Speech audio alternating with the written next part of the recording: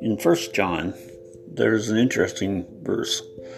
It says basically, God is light. God is light. Think of that for a second.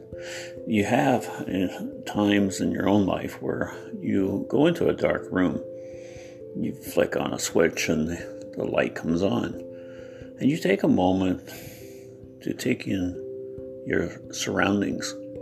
And you say to yourself, wow, what am I looking at here? And what am I not seeing? Or is there anything out of place? And oftentimes I think that's what we should do is in our own lives, is that we should do it more often, is realize the fact that since God is light and He wants to bring light and a real life into us to help us have an abundant life, every time we need to do something, or perhaps we're going to go somewhere, or perhaps we're having company over, or we're have to have an important meeting, we should stop for a moment, think and pray. Pray and think about what the consequences will be of whatever I say and don't say in this meeting or in this conversation, this, encounter with a friend, or perhaps with an enemy. One has to be careful of the light that we have. That as Christians, we have to reflect our light to other people, a world that is lost and in need of Jesus.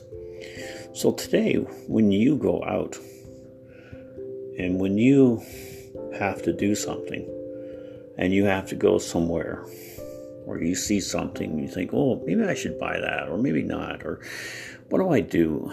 And if we're not careful, we can be swept aside by our own emotions and our own plans and say to ourselves, well, I think I know how to handle the situation. But think about those words. God is light. Now, if God is light and He knows the best for us, shouldn't He be consulted on things before we actually do them? Or, say things we shouldn't say, think things we shouldn't think, do things we shouldn't do, and how it reflects on us. So today, be a light bearer. Think about this. Think and pray about everything you do before you do it, and see what God will do with your life at the end of the day. Till next time.